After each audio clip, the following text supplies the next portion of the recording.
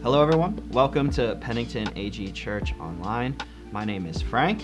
I'm the pastor at a church in New Jersey in Hightstown called Connect Church. Some of you may know me though. I grew up going to church here, and I also was on staff here for 6 years as well. And so it's good to see some of you again. I left in the middle of the pandemic, so some of you really may not have even knew that I left until we came back to in-person services in September.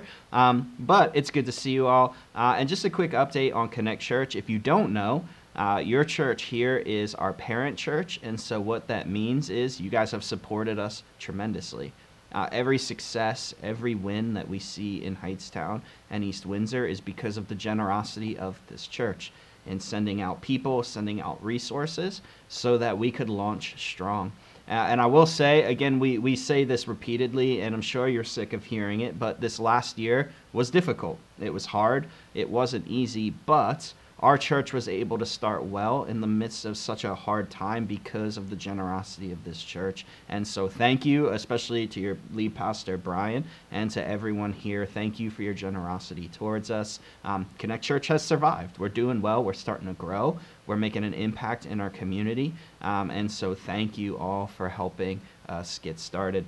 Today, we're closing out the series on James that you all have been walking through.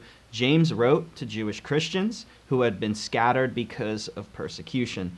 This letter can have rich meaning for us today because it reminds us that genuine faith still transforms lives. We're encouraged to put our faith into action. And so today, the last part that we're looking at really is kind of the blend of this, where we see our faith come to fruit, come to action out of our lives. And so today, as we start, I just want to contrast two different stories that have happened in my own life. The first one is this. My family growing up had a construction business, and so years of construction had taken its toll on my dad's body.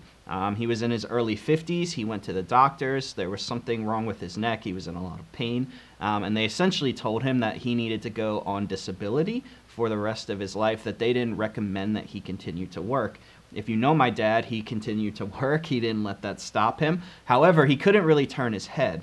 Now, when you drive, turning your head is an important thing, and especially when you back up. And so we also plowed snow and things like that. And so when he was doing that, he wasn't able to look behind him. And so he backed into a few cars during that period. So much so, my cousin and I coined the phrase Uncle Franking things. And so if you backed into something, you Uncle Franked it.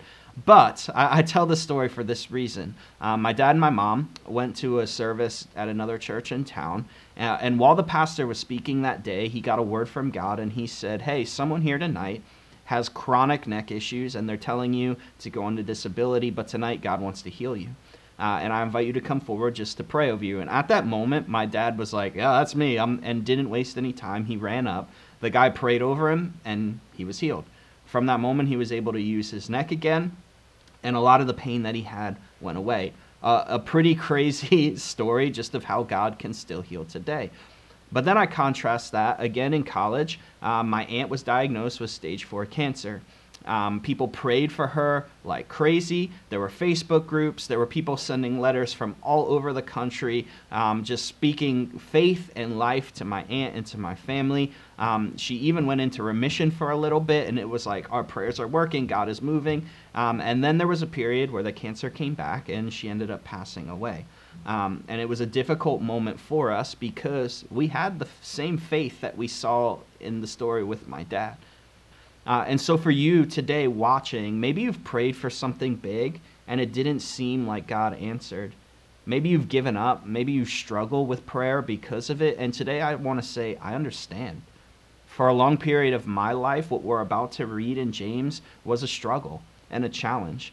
Because even though I saw the good in my prayers, a lot of times the bad is what we remember and what we experience more.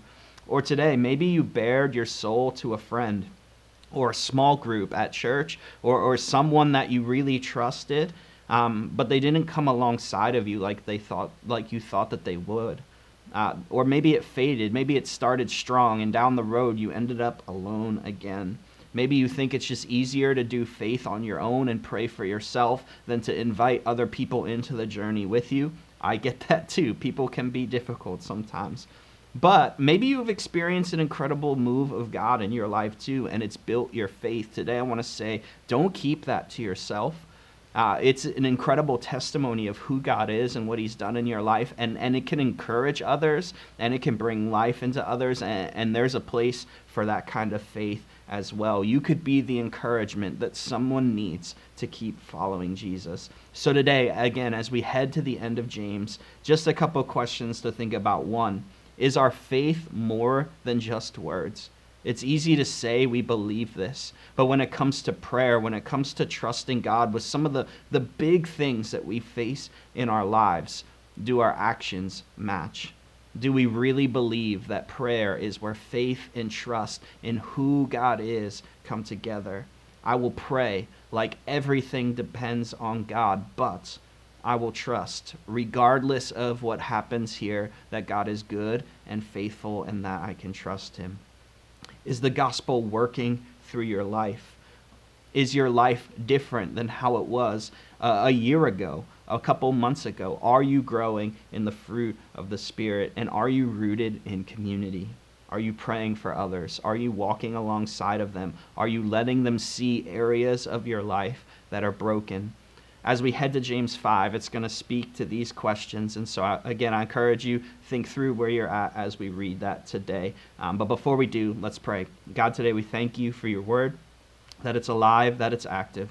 God, right now we just pray that you would speak to us. Open our ears and our hearts. May we just be open to what you have for us today. In your name I pray. Amen. All right, so with that, James chapter 5, verse 13 to 14, which says this: Are any of you suffering hardships? You should pray. Are any of you happy? You should sing praises. Are any of you sick? You should call for the elders of the church to come and pray over you, anointing you with oil in the name of the Lord. When we're in need, we need to pray.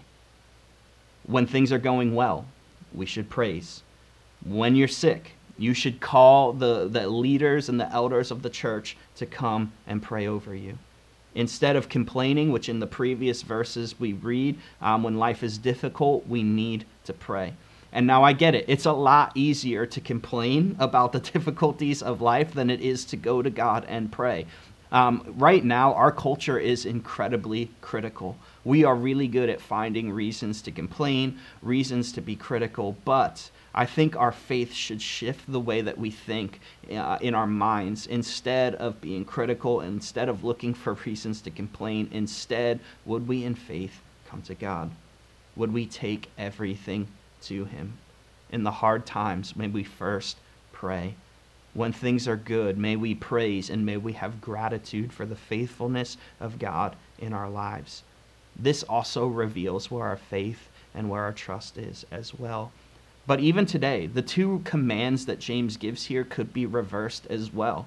When life is hard, we should still praise God and sing and remind ourselves that God is faithful, that he is who he says he is.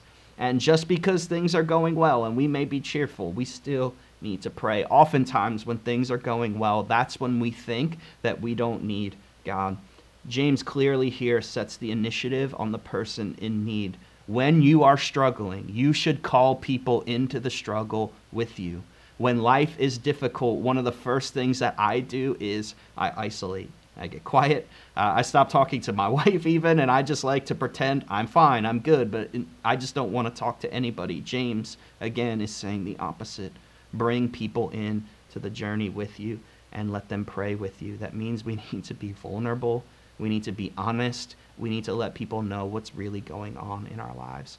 James continues in chapter 5 in verses 15 to 16, and he says this: Such a prayer offered in faith will heal the sick, and the Lord will make you well. And if you have committed any sins, you will be forgiven. Confess your sins to each other and pray for each other so that you may be healed. The earnest prayer of a righteous man has great power and produces wonderful results. But the prayer of faith will heal the sick.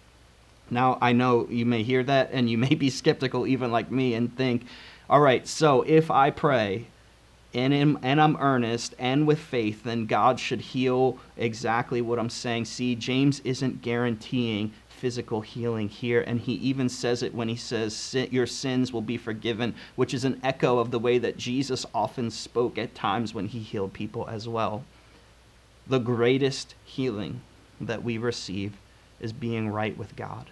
Our spiritual healing of being forgiven of our sin that separates us from who Jesus is. And today watching, that may be a new idea for you, but the greatest healing that we have is our broken, sinful lives being forgiven and made right, that we could stand before a holy God and be right with him. And James is pointing that out here. That's the greatest news for us today. But in going to God, we reveal where our trust is. Me personally, I often, when life gets hard and it gets difficult, I just work harder. Because I think, okay, life is hard. I have this. I'm good. I just need to buckle in and do this. But the thing that I've learned, especially over this last year, is sometimes I don't have this. And I need God. And instead of buckling in and tightening up and working harder, I actually need to stop and pray. And I need to slow down and see what God is doing in my life. Again, the reference that James makes here to the idea of forgiving sins is sometimes it's not about physical healing, but it's the work that God wants to do in our hearts and in our lives. And today, you may be praying for something big in your life, that God would show up and move, and I'm joining you, and we would love to pray with you in that. But don't miss the still small voice of God speaking and guiding you through it. And the small moments where you see that he's with you, that he's present, that he's working, and that he's moving.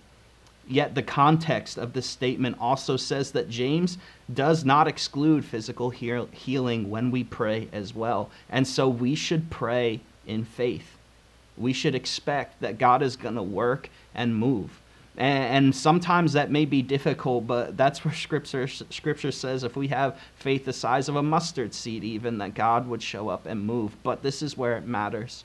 We pray in faith, but we trust in who God is, whatever the results look like, that he's good and that he's working and that he's moving. When it comes to prayer, I think one of the biggest reasons we often don't see God move is because we don't ask. And for me, there was a period where I stopped asking. And one of the biggest wrestlings in my own life that I felt coming out of the season with my aunt is, why pray? It doesn't matter if God's going to do what he wants, then what's the difference? Today, prayer is still an important thing. Because in it, we again show where our heart and where our trust is. The reality is, I stopped praying because I started to live like I'm better on my own than walking my life with God. Today, maybe you've given up asking, but if you never ask, it also never gives an opportunity for God to work and to move. Sometimes maybe we think we need to guard God's reputation too, of if I'm bold, if I come out, and if I show faith here and it doesn't happen, God's reputation is damaged. Today, God can handle his own reputation. He's big enough to do that. Really, it comes down to us and our hearts, and are we willing to walk in faith and in trust? But then James takes a weird direction here. He's talking about healing and he's talking about prayer, and then all of a sudden he works in this idea of confession. And when I first read this, I was kind of like, okay, this feels a little odd and maybe out of place, but I think confession is important when it comes to healing. Why? Confession recognizes and tells us that the kingdom of God is not about us and our righteousness, but actually it reminds us that Jesus is the center of it. It's about his power, his death, his resurrection. And when we confess, it's often the areas in our lives and in our hearts where we hold on to control and we hold on to power. And so we need to confess those so that Jesus is greater in us. Confession often brings healing, both physically and spiritually. Confession frees us from heavy burdens, again, physically and spiritually. It removes hindrances of the work of the Holy Spirit in our lives. Today, maybe watching, you've been struggling with something. And that struggle is so front and center in your life that you don't even feel like God can work and move in your life anymore today. We need to confess. Grab a friend, grab someone you know. If you don't, contact Gavin, and he's the Next Step director here. He would love to help walk you through that, because we need people to walk this journey with. When we're isolated, when we're alone, and we don't have people to share what's really going on in our hearts, we often miss what God wants to do. Confession to each other is essential because sin often isolates us, and confession breaks the power of sin. God cares about freeing us from our sin and our struggles as much as he cares about physical healing. Why? Again, it's about our hearts being right with God. And when we confess, it allows him to heal and to restore our relationship with him. Confession also keeps us from pretending to be a Christian who acts like everything is fine when it isn't. As a culture, and it's even crept into the church of, how are you? I'm good. How are you? I'm fine. And we say that even though we've had the worst week of our lives, everything feels like it's caving in around us. How are you? I'm good. Sharing what's really going on in our lives with people that we can trust and people that we're in this journey with together allows God to work and to move. Much of prayer is not effective because we haven't confessed things that are going on in our heart. And then at the end, James also says a lot of our prayers aren't met with God or answered because they're not earnest. We pray once and we give up. God, would you do this? And he doesn't, and we move on and we forget. Or it's just offered with this lukewarm attitude that's just like, I really don't care about this, God, but maybe you do, so would you show up there? And even as we say that, when was the last time you fasted for something that you really believe and that you wanted God to do in your life? When was the last time that you invited people around you to pray over something that you wanted God to do in your life? Because again, the reality is a lot of times we toss up these half-hearted prayers, maybe as we're falling asleep or over a meal, just being like, hey, God, if you're out there, if you're listening, do this. And that's why I think James saying being earnest is important. That means passionate. It means we're invested in this. That means we think about this. Would we pray? Would we be passionate about God working in our lives? James here also references Jesus' teaching as well. This has been a theme throughout James that you all have been hitting. And so in Matthew 21, Jesus says this. He says, I tell you the truth, if you have faith and don't doubt, you can do things like this and much more. You can even say to the mountain, may you be lifted up and thrown into the sea, and it will happen. You can pray for anything, and if you have faith, you will receive it. Now, even that passage again has this idea of let's pray for anything and about anything. But one of the keys that we need to realize in this too is, in the context of this verse, as I know God more, my heart and my passions align with his heart and his passions. And he's not saying we'll get everything that we want, but he is saying as our lives line up with his and our heart aligns with his, there's power in our prayers.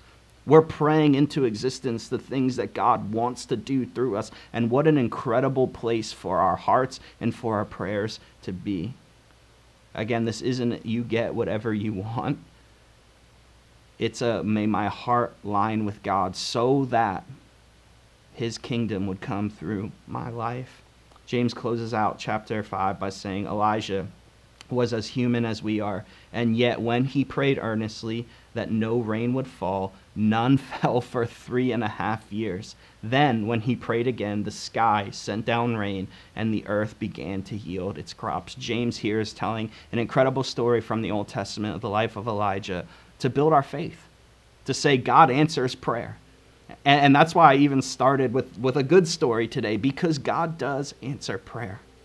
There are moments, again, where I feel like he didn't, or maybe it wasn't the way that I wanted, but it doesn't mean that God doesn't answer prayers. And James is building our faith here. Again, some of you today may have given up on prayer. Maybe you're in the midst of a really hard season and you're not seeing what you want. Don't quit.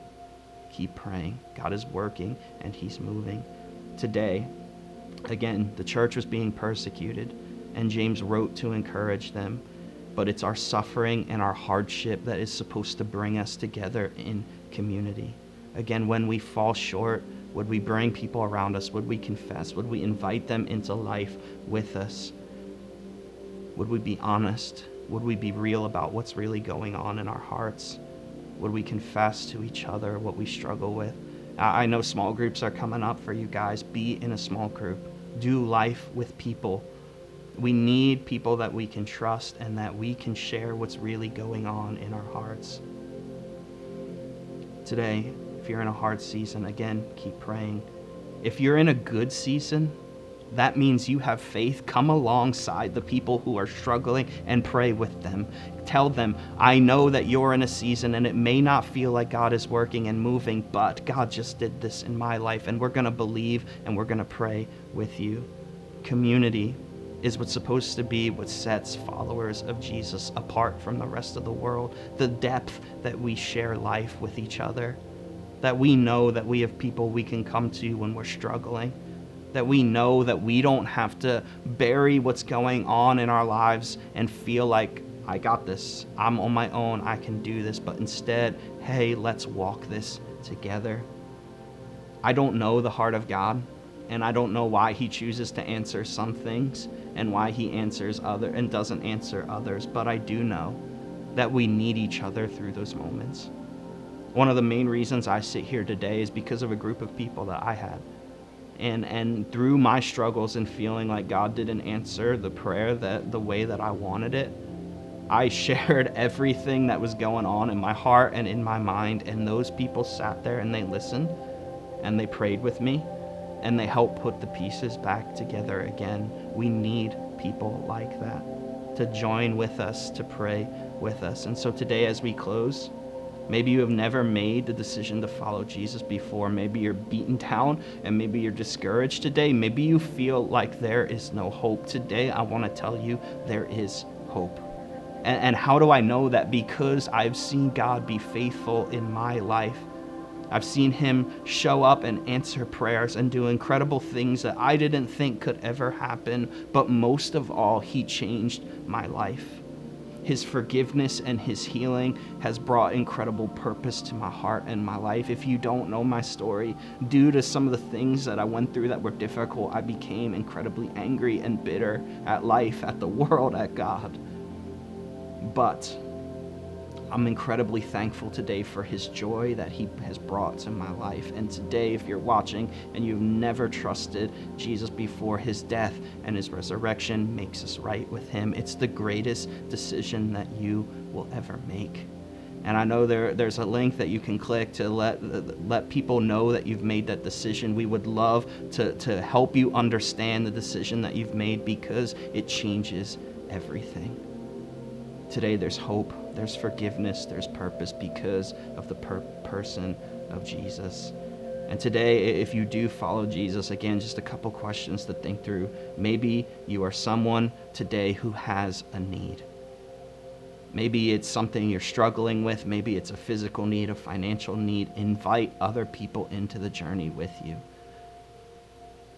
Don't just turn this service off and not ask for help or invite people to watch you. I know it's easy to do that. You might be alone on your couch right now and no one is around. Even just drop in the chat, hey, I need someone to pray with me. There are people who will pray with you even online today. Again, maybe right now life is good and God has been faithful. Use that faith to help build the faith of people who are struggling. And don't forget, praise. Remind yourself that it's because of the faithfulness of God. So join me today as we close in prayer. God, we thank you for who you are. We thank you for Jesus, for his death and for his resurrection, and that it changes everything. God, it gives us hope when we face difficulties, when we face struggles here on earth. God, we know that because of Jesus, there's hope and there's forgiveness. God, will we not isolate? Would we not feel like we have to do this alone? But today, God, would we first turn our hearts to you? And God, I pray over everyone who's made that decision today. God, reveal yourself to them. Would you just fill their hearts right now with peace and joy that only you can bring? And God, for the rest of us, I lift up every need right now of people watching. Would you work? Would you move? Would you show up, God? Would you do greater things than we can even think or imagine? But most of all, would your presence be with us? Remind us today that you are with us, God. You haven't forgotten us, but you see every circumstance that we're in.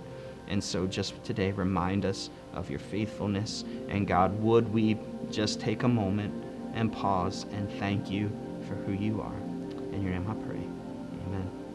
Thank you so much, everyone, for joining us today at Pennington AG Church Online. We hope you have a great week.